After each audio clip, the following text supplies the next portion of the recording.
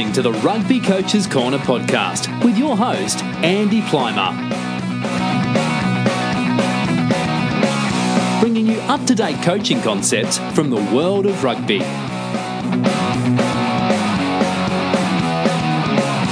Sharing ideas to make the game better.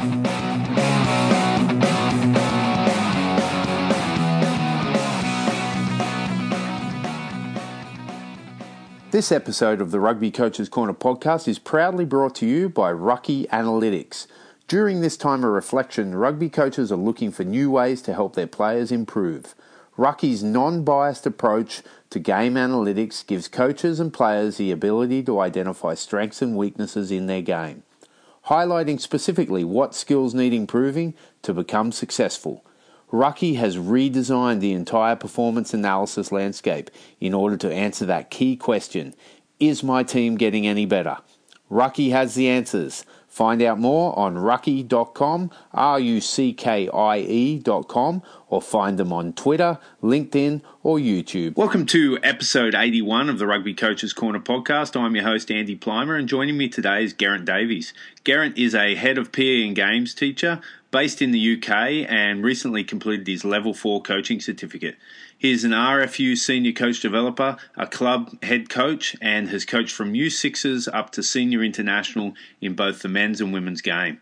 He's producing some excellent coaching resources on Twitter and YouTube under the title of Geraint Davies Rugby Coaching and Analysis, and it's a pleasure to have him on the show, so welcome, Geraint. Yeah, thanks for having me. Yeah, no worries. Before we get into the meat of the interview, what's your lockdown situation like in terms of rugby and like what you're doing personally, and also connecting with the teams that you're with at the moment? Yes, strange old time, but still managing to speak to players every day. Kind of hour-long phone calls with various players each day, and then social media is pretty busy with the players messaging back and forth, which has been quite good. And it's just an opportunity, I suppose. I'm trying to see it as while we're away from the field and we missed the last few games of the season, which is a shame. Opened up other doors and loads of cool conversations with different coaches from around the world, and I've been really pleased to be able to attend webinars, and kind of the Zoom calls have been a bit of a revelation. I've probably learned more from those Zoom calls in the last couple of weeks than I've learned all season, to be honest. So it's not a great situation worldwide, but there's opportunities being created from it as well. Yeah, for sure, and and hopefully, that continues with regards to the sharing and the various unions producing content to make their coaches better, and that it's not just a global pandemic that gets it going, and that we actually continue with that, because it's definitely helping in personal and professional growth. Oh, definitely. I think it's opened up some avenues of thought. I think maybe there was some perceived barriers before in terms of connecting with other coaches, and even the webinars that we've had the last few days with Stuart Lancaster doing last night. But that's a pretty cool thing to do. You don't need to get 300 people in the room. You can get them on their laptops, and if I'm honest, I think we probably achieved similar outcomes. While it's great having face to supplement it. It's a new avenue, and I think there's potential for accessing more coaches as a result of it. And as I said in the intro, you're a coach developer as well, an RFU coach developer. So you're speaking from that point of view as well. Yeah, very much so. It's the face-to-face courses that we do, I think, are excellent. I've enjoyed delivering them for a long time now. But I've always thought that there's something missing in terms of the depth that we go into, and you're always reliant on CPDs. CPDs are, if you can make it, they attend. It's much easier when the kids are in the bath to be able to jump on a webinar. Definitely, it's if you're a parent at home and you're the only one looking after your kids, as an example, then being able to access it on your laptop, that's such an incredible resource. Big opportunities going forwards, I think. For sure. All right, then. Well, let's get on with your rugby backstory. When did you start playing, and what was a bit of a brief history of your playing career? Are you still kicking around now, or you hung the boots up? Still play every now and then. All right, there we go. it gets more and more rare every season. I started playing when I was 8 in South Wales, from a little town called Ammanford in South Wales, in Carmarthenshire. It's a part and parcel of being from that area, really, that you play rugby. It's not a choice. It's just a part of your kind of your genetic makeup. I loved it as a kid. Played kind of every single age group and school and club, and went through kind of the county system. And then at 16, made the decision to leave school and go, which is linked to the Scarlets. And then through that process, then played for the Scarlets a few times, which was pretty cool as a kind of 16, 17, 18-year-old. And then kind of a lot of the route that players go down, you hope and pray for a contract, and it didn't come when I was 18. So made the decision that university was going to be my route. Which then was probably one of the bigger changes for me, really, and went to Loughborough University.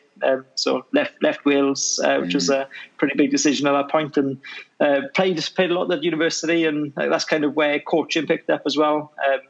And unfortunately suffered a number of injuries through my youth. So a lot of back problems, torn medial ligaments and AC joints, and so.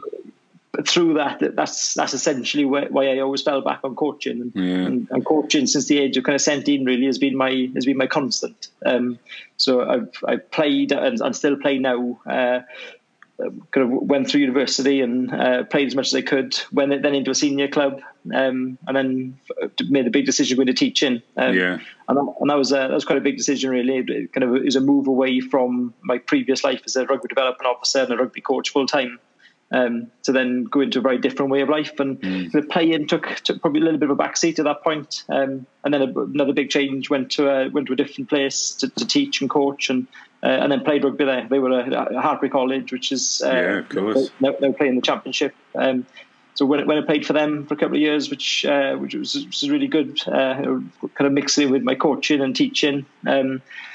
And then went to another club called Cinderford, which played in National 1, and also coached there. And at that point, my body started to struggle a bit, and I've actually had 2 major hip operations in the last 18 months. Got to the point where kind of my just wasn't keeping up. But fortunately, I'd made a decision quite early on that I was always coaching as my backup. Yeah. You said you went to Loughborough, is that right? Yeah, I went to Loughborough University. Did a sports science degree at Loughborough, which I absolutely loved. It's a bit of a mecca in terms of coaching and phys ed, and there's been some big names come out of there in the education and coaching world. Yeah, massively. It's great place to be. It was a massive change for me going from South Wales and kind of being in a place like that. But yeah, absolutely loved it. Kind of enjoyed my coaching locally, so coached in primary schools in the area around Loughborough, as well as playing with the university. And literally as soon as I graduated, I got a job for the university. So I worked as a rugby development officer for 3 years for the university, which was pretty cool. So why did you end up coaching in the very start? What was the initial draw there that got you in? Initially, it was when I was at college. As part of my course, I did a sports science course, right. A BTEC course from 16 to 18, and coaching was a part of the course. So kind of in primary schools around Llanelli, just sent out into the schools, very little prior knowledge, in fact no prior knowledge, and just off you go and see how you get on. That was a real baptism of fire, and I learned very quickly that coaching is a tough old task. That's implicit learning in the real world. Oh, massively. But it was a great opportunity, and it really ignited my passion for coaching. So I was 16 at the time, did my preliminary award, then did my level 1 award before leaving college.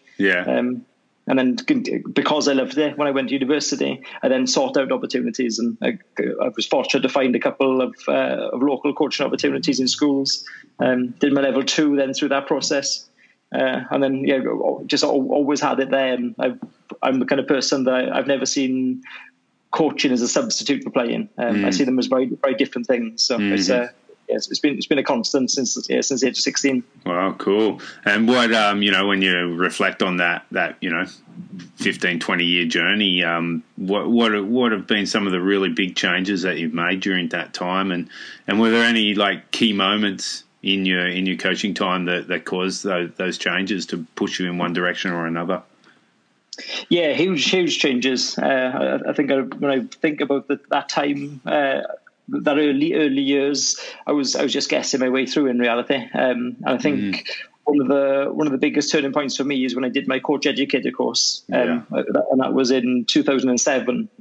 So I'd been coaching for kind of 5 or 6 years at that point, but in reality, I knew very little about coaching, and doing that course just completely opened my eyes up as to the coaching is a lot more than just chucking your corns out and getting kids to do practices. So it really opened my eyes up to how important connection is between the coach and the players. That it's a lot more than what happens just on the field. So that was a real big turning point for me. And then at the same time, I actually embarked on my level 3, which I did when I was 21. I started when I was 21. And I also took my first head coach job at that point with Loughborough Women's Rugby Club initially. Right. So that period for me was really transformational. It was really changed my mind as to what the game entailed. And while I was really analytical as a player and always really wanted to understand the game, I then saw it from a really different angle. I thought, well, actually, as a coach, I can develop a huge amount of knowledge that as a player I probably wouldn't have done. So it definitely brought. And there's been, I suppose, a significant number of changes since then. I think the next really big changing point for me was I went to Gloucester Rugby. I went there in 2011. And worked as their under-18s elite player development group coach. I did that for 4 years, and that period was just an incredible learning journey. I think I learned more in those 4 years than I'd learned in all the time leading up to that point. Just working with kind of quality players, boys that challenged me hugely in terms of where they wanted to be. Guys with aspirations to become British Lions, and some have managed it since.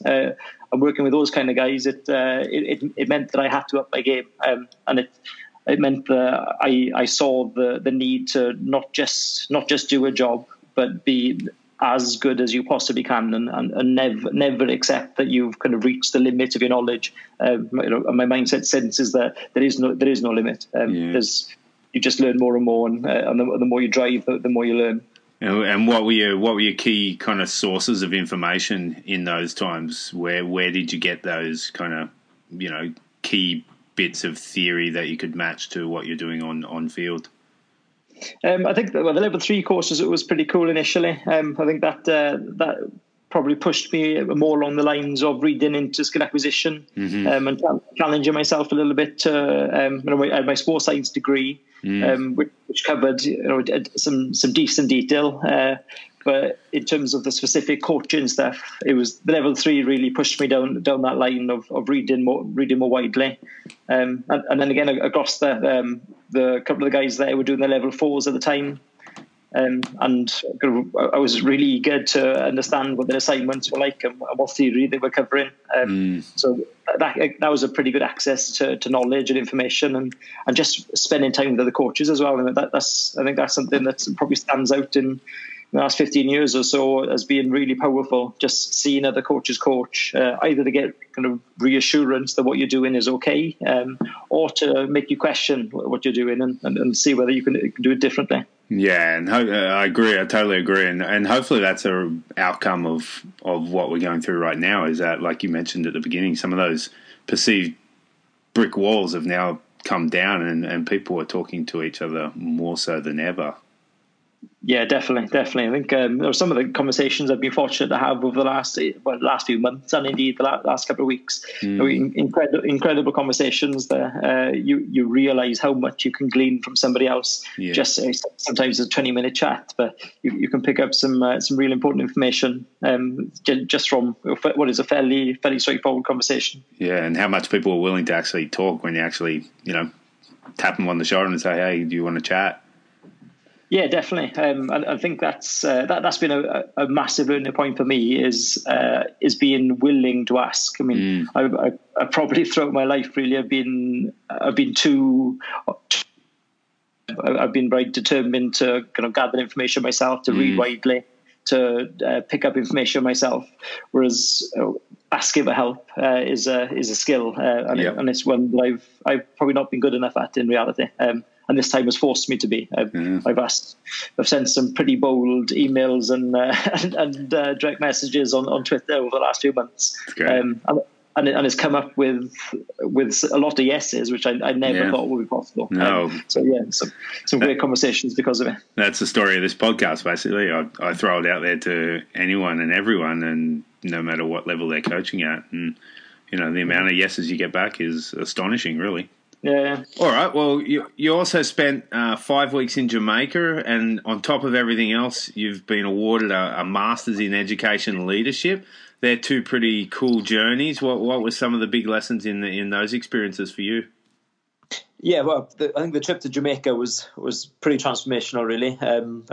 Just after graduating, I was really lucky to go on a coaching exchange, which was a part of Loughborough University and the Jamaican Rugby Union working together. Just an incredible change of culture, very, very different people, incredibly welcoming, but from a kind of a third world perspective, really, really different setup in terms of their rugby and their way of life. So being really engrossed in their culture, it was a massive cultural shock. Coming from South Wales, and in reality, kind of Loughborough University was as different as it got from me, really, at that point in life. So going to Jamaica, it really opened my eyes up to just how different the world is, and how people see things alternatively dependent on where they are in the world, and just how much you can do they were playing rugby on pitches that were virtually all dust, so very, very little, if any, grass on them. Absolutely rock solid. A lot of the kids didn't have boots to play with, so they were playing barefoot. A lot of the kids were going to school, and in a couple of schools they go to school without school shoes on. So being barefoot was pretty normal for them. And then they got to the rugby field, and they just gave absolutely everything. I was probably most shocked in the rugby context by just how committed they were to what they were doing. Absolutely 100% effort. Never complained one bit. And you think about what they all that they don't have in comparison to what we just take for granted. I was amazed by it. And then allied to that was just how welcoming they were and how grateful they were. I was at the time I was only 21 at the time, so I was pretty young and green. And they were really, really welcoming of the support, and they've been lifetime friends, and I've kept in touch with them since. So yeah, how those values of the game can really shine through, and how welcoming people can be and respectful, regardless of the other things that they have to endure within their lives. So yeah, pretty cool experience. Cool. Yeah. So then my masters, I started that way back in 2013. I did it part time. I was kind of at that point in life where I just finished my teaching qualification, and I felt that I was in the swing of academic study. And if I didn't do it then, in all honesty, I don't think I'd ever fitted it in. So while I knew it was going to be a massive task with small children and a full-time job, I just thought that now's the time. Fully engaged in it, and it was incredible. I was very fortunate with my professor that he had a real in-depth knowledge of all things education, leadership and management. He'd run his own business. He'd been very successful in out of education, and then decided that he wanted to come and share all that, as well as being a researcher. And he really opened my eyes up to the deeper things of an organisation. So rather than just thinking that you can go to an organisation, you can start your job and it'll all be fine, he really put the nuts and bolts in behind about kind of stakeholders and how you manage your environment. Understanding that people have different interests within their job, and even though you think you're in the same job as somebody, and for the same reasons, the likelihood is that you aren't. And people have different agendas with what they're doing. also some of the management of change. I think that really stands out. The managing change is, if you want it to go the way that you would like it to go, you've got to be pretty careful. You conduct yourself. Change is one of the sayings that sticks in my mind is that change is inevitable.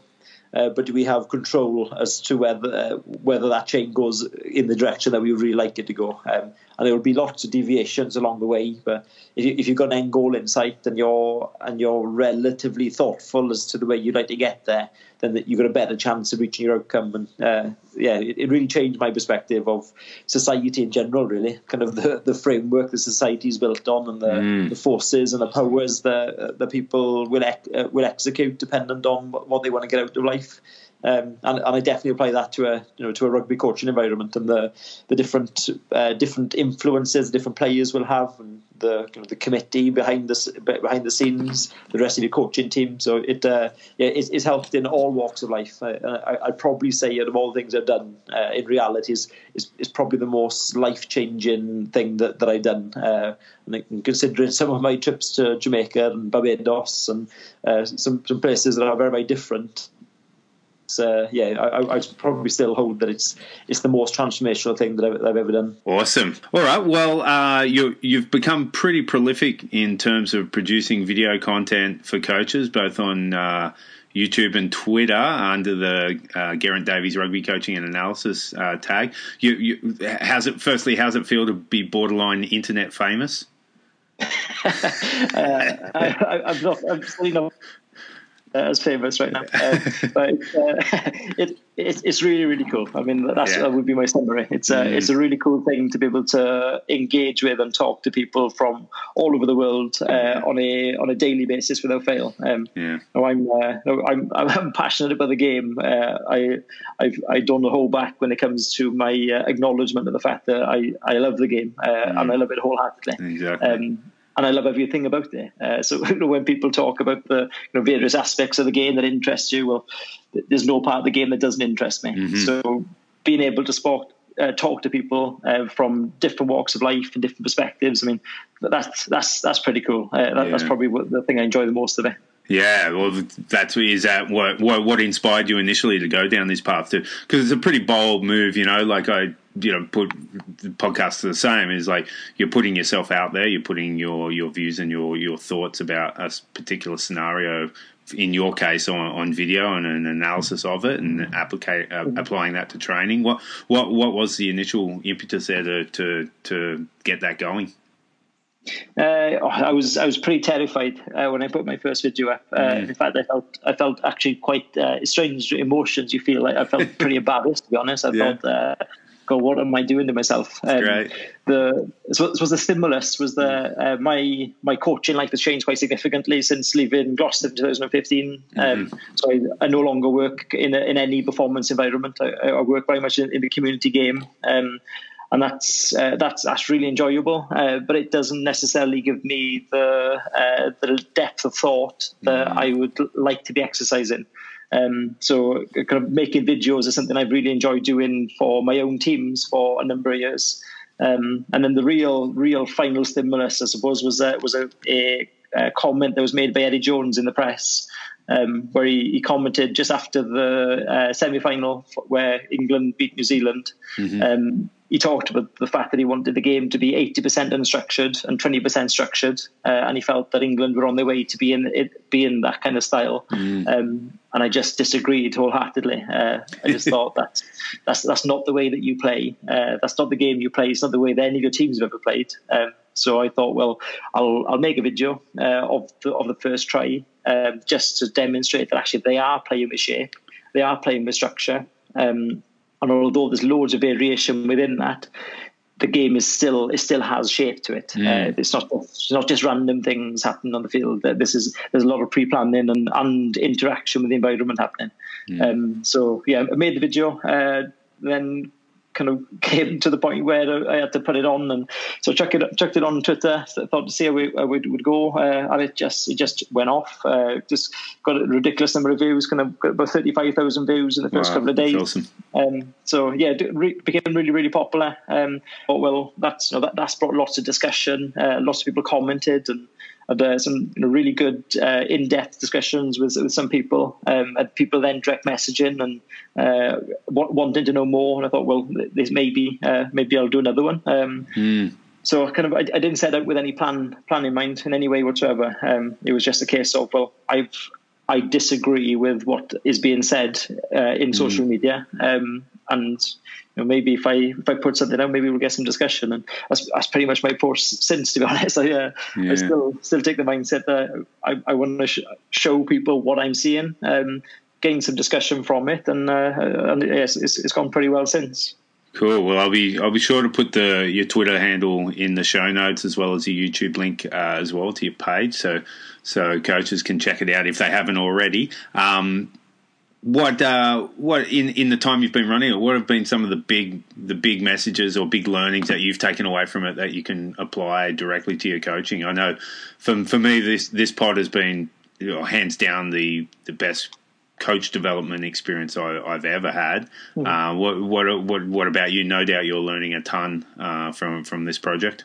Yeah, massively. I think it showed me how much of a message you can get across in a short space of time. I think that's and in reality, I hadn't perceived that when I put my first few videos up. Now I use iMovie as in a really basic program.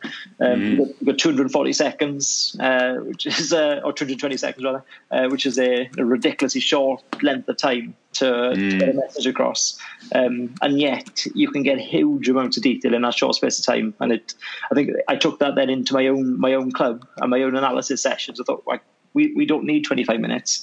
We don't need 20 minutes. I can send these boys 5 minutes of clips, absolute maximum, and that'll generate enough discussion to not need a big sit down. And actually, eventually, we got to the point with my club that we don't sit down anymore. We don't do sit down analysis sessions anymore. And we get, I think, we get probably more done by just changing the approach, and that's definitely come from the Twitter process. I think other things that come from it is just how different people's perceptions of exactly the same picture can be. And I think while you're almost subconsciously aware of that with your players, I probably hadn't really in detail perceived just how different some of these perspectives could be, and just how valid their perspective is. That it's only my opinion, and as though it's kind of absolute fact. This is what's happened. That's I think that's problematic, and I try on my social media to make that point as regularly as I can. It's just what I'm seeing. So it doesn't mean to say this absolutely what's happening. It's just the way I see it, and I take it into my coaching environment as well. Just accept that not everybody sees things the same ways. But trying to help people understand each other. I think that's a pretty good outcome. Yeah, I think it's a result of the complexity of rugby, really, that there are so many working parts, and depending on what your background is, even your positional affiliation, 10 people could see it 10 different ways. Yeah, absolutely, and they're all probably right in some way or other. And it's and I suppose it's another thing that comes out of it is just how important it is to get some kind of coherence through that. Kind of on social media, I can get to a point where we just agree to disagree, and that's fine.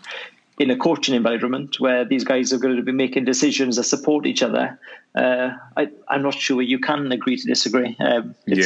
You have got to find some kind of coherence. So one person thinks you should be kicking, one person thinks you should be running. You've got to find a middle ground there somewhere, and you've got to find coherence. And so, I think how important it is, I suppose, to gather their opinions and get guys talking and get them sharing their opinions, particularly the ones that are really, really quiet. Because often players are really quiet when they don't want their own perception challenged. Sometimes they feel that they're quite happy with the way they think. They don't want it challenged, so they remain quiet. So just drawing that out a little bit. Yeah, no, that's a good point. And I think I had Dave Vessels on the show from. He was with the Force at that time. He's now with the Rebels, and he talked about how he and his staff, when they're meeting, there might be disagreements, there might be passionate debate, but once they walk out of that room, they're all aligned, they're all on board with the message that was decided at the end. Mm-hmm. I think that's pretty important. Oh yeah, definitely. Yeah, I would agree with that wholeheartedly. Cool. All right. Well, in some of your recent videos, you're obviously trying to create context of some kind that can then be transferred by coaches into their practice design using video, a short clip of video. Can you explain an example of how you'd build such a context-based practice session as a coach using various constraints within your session based around some initial video footage? Yeah, I think one of the main things I look for in the videos is what information is relevant within a particular picture.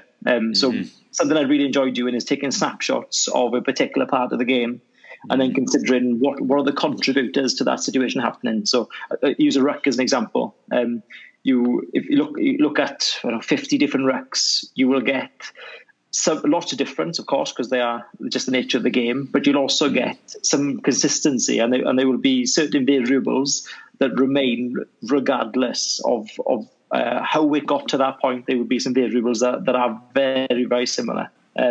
So that's one thing that I like to do is kind of take lots of different of a scenario, consider what the defensive behaviours are like, consider what start points are like. So kind of as a tackler or as a defensive line, if the person on the left hand side has made a tackle, who's most likely now to enter that ruck, and what would be the challenges they face? Where are legs? What do they have to go around?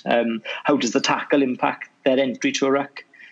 So my practices then are directly related to that, and we'll start tackles in a variety of situations. I'll ask the ball carrier to fall backwards in the tackle, so the picture is different. Kind of don't tell support plays. That's the case. Start their practices in a defensive shape, which is probably it sounds actually quite obvious, but it's so incredibly important. I mean, most rucks you enter are from initially some form of defensive pattern. It's actually quite rare that you'll enter a ruck from a completely variable situation where there's players everywhere. Transition, one phase maybe. And as of then, you're into defensive shape. So start in your ruck practice with your defensive team in shape, even if it's only 3 players, that they're probably side by side and they're probably fairly evenly spaced as they would be on the field. So yeah, that type of thing is I get a lot of pleasure out of trying to represent those kind of practices as closely as I can to the game. Yeah, well, there was the one recent that you put up about defence and how within attack meeting defence, there's often a number of 1v1s that appear, and then I really like that video, and I'll put that up on my website so people can find it and see it. I got a lot out of just the way you I'm a big fan of the whole part whole structure, and that the parts is the drilly bit, and the whole I'd probably say would be 80% games for me. But just the drills part of it is how you manipulated the cones and the position from where the ball carrier is running and the tackler's coming from to try and replicate a 1v1 in a game. I thought that was pretty awesome. Yeah, it's based, I suppose, on my underlying philosophy, which the context is everything. It doesn't have to be in a game as such, but it has to be game related. So that 1v1 practice, we'd done some video with the boys. I'd shown them kind of what type of situations we would experience on a Saturday, and then I went through with them the practice at the start of the session and just kind of explained if you can picture back from the video, this is the touchline, this is where the other defender would be, this is the space that you have to work within. So kind of one of the things with one-on-one practices is that by the definition of the game, you're never on your own. There's 14 other players on the field as long as you have another card. But you will still have to cover a certain space where it is your responsibility. So just put it into that kind of context, and kind of the size of the area is really important. Having a kind of 40-meter wide space for a one-on-one it's maybe relevant every now and then, maybe for a line break and a 15 is going to make a tackle, and you might want to replicate that.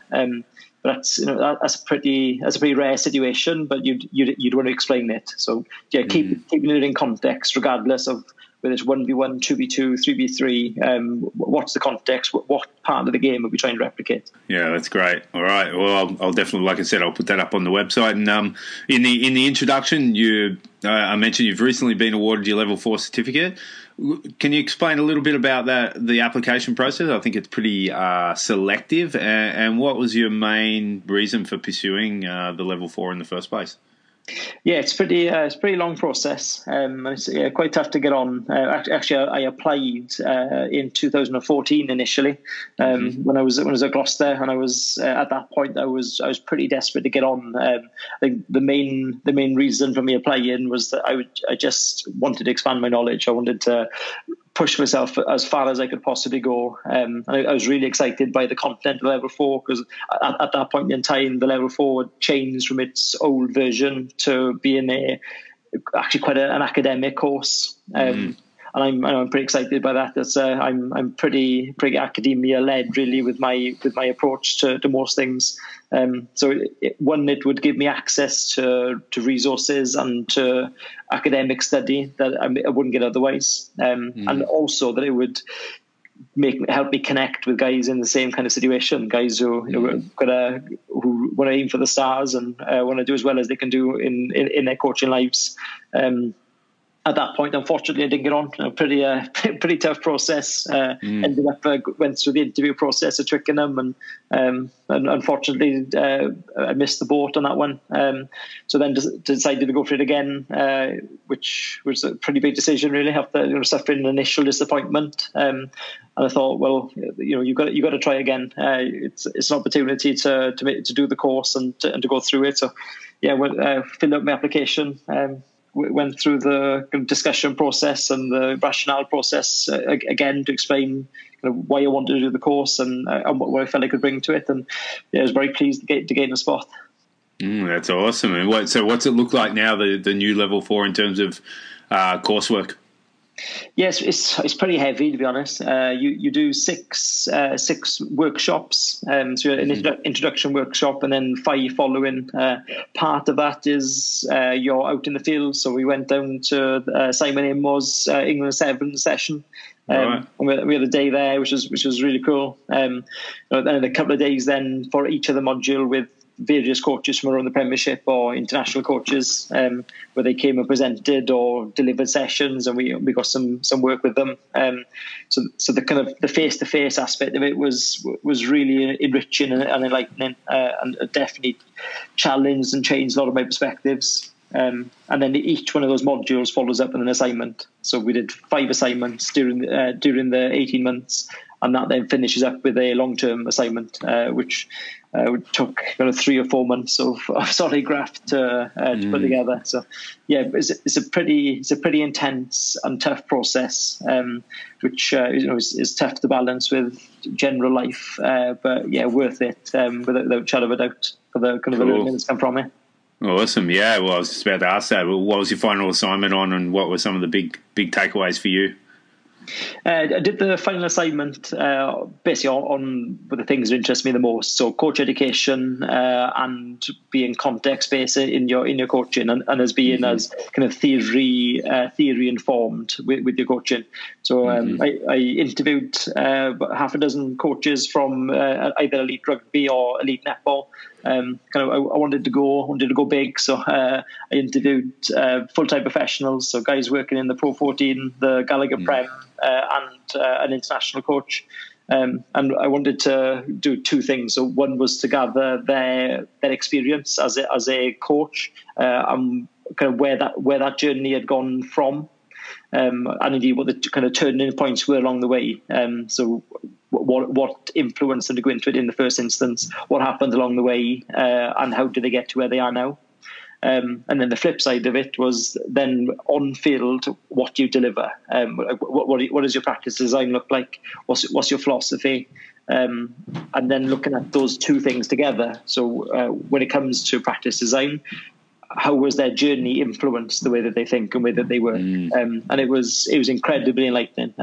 Unfortunately, my final write-up included probably a small percentage of the really rich information that we covered, but kind of restricted by a word count. I'd probably cut out more than I would like, but it's opened up some avenues for future.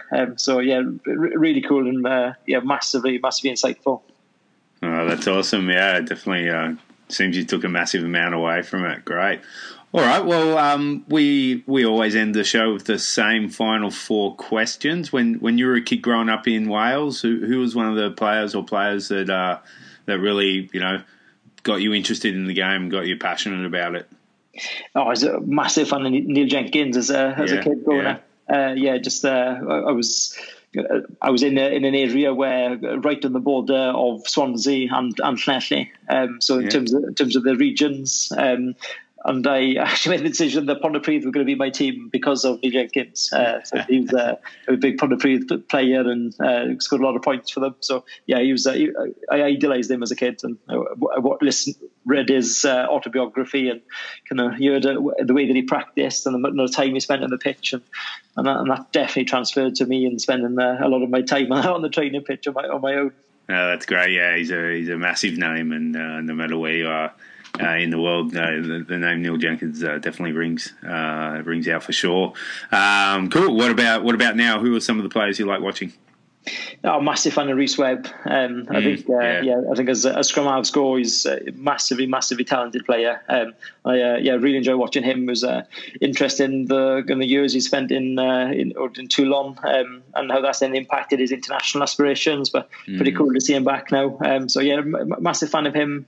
And then I'm pretty big fan of players like Owen Farrell, who kind of divides opinion in lots of ways. But is, I think, somebody who's just a competitor, regardless of what you perceive about various other parts of his performance. He's a competitor, desperate to do well, and has got loads of passion with it. And I think there's a lot to be taken from that. And in the same vein, somebody like Johnny Sexton, massive fan of his, in particular, just how resilient he is. He's gone through injury and gone through criticism, and he steps up every time. So those guys definitely stand out for me. Yeah, and say what you want about Farrell, but the game needs characters. The game needs a bit of controversy, and I'd hate it to be like rugby league where everyone's kind of same body shape, same playing style, those kind of things. So I think more power to him. Just wrap the arms a bit, obviously, but I didn't want to mention that. Yeah, of course. Well, on Farrell and also Ford and all these webinars going around. I just watched the one by Wisemantle on skill acquisition, and he said his time at England, Ford and Farrell were the most competitive players he's ever coached. So I thought that was a pretty big statement, considering he's coached internationally in 2 other countries, and is now pretty well known coach. So yeah. Yeah, it definitely comes across in their performances. I think it kind of comes across in just the fact they don't give up, and they push pretty hard. Awesome. And third question: what about coaches? Who are some of the coaches you like what they're doing on a high profile level? It's hard not to be massively impressed by Stuart Lancaster. I think one of the things that impresses me most about him is that he's gone through adversity. He's gone through every stage of development, got to what you. As a coach, gone through an international job, the kind of pinnacle of your career, and crashed. And I think the measure of him is just the way that he now has responded to it.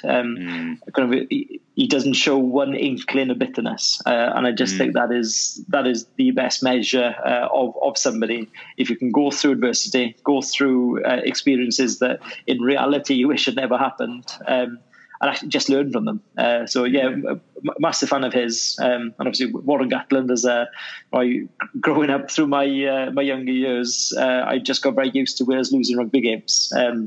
And the saying that there's always next year was essentially every international you ever watch Wales play, you're saying that before the game begins. So get into that period of time. I started with Mike Ruddock in 2005 with a Grand Slam, and then Warren Gatland taking over and actually getting consistency of results. I just, massive fan of his, and indeed it's probably a measure of him really that he's managed to go down to the Chiefs and has achieved success immediately. It's kind of it's probably the affirmation that there's no one context success here. The guy's managed to build 3 groups of players through Welsh rugby, and then has gone into that environment and is successful again. So yeah, those guys really stand out for me. Yeah, and on the Lions level as well too. Yeah, absolutely. Yeah. All right, and then last question: who's someone in your local area, a grassroots coach who you think's doing great work and deserves some recognition? I think one of the guys that I'm just a massive fan of, and I think as a person and as a coach, is a guy called Geraint who's coaching at Cardiff Blues. So he's on a grassroots. He's at a good level of the game, but he's a name that won't be known by a lot of the kind of a lot of the public. I think that somebody like him is a cracking example as to the adage that good people make good coaches. Good coaches make good people, and I can see that from him, and indeed the kind of culture that he'd be the name that I would pick out. Perfect. Well, it's a great way to wrap things up for sure. All right, Geraint. Well, it's been awesome having you on the show. I've been following your stuff on Twitter for a while now. I really enjoy it. I really get a lot out of it, and no doubt other coaches get a huge amount out of it. So it's been great having a chat about that experience and your level 4, and all the best. And thanks for giving up some of your time. No, pleasure. Thanks for having me on. Yeah, no worries. Cheers. This episode of the Rugby Coaches Corner podcast is proudly brought to you by Rucky Analytics. During this time of reflection, rugby coaches are looking for new ways to help their players improve. Rucky's non-biased approach to game analytics gives coaches and players the ability to identify strengths and weaknesses in their game, highlighting specifically what skills need improving to become successful. Rucky has redesigned the entire performance analysis landscape in order to answer that key question: is my team getting any better? Rucky has the answers. Find out more on rucky.com, ruckie.com, or find them on Twitter, LinkedIn, or YouTube.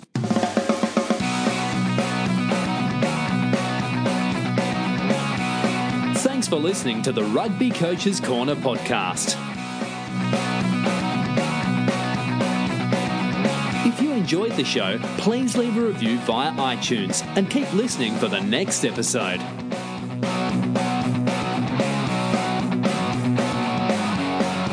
You can also follow us via Twitter at RugbyCoachesCNR or via the website therugbycoachescorner.com.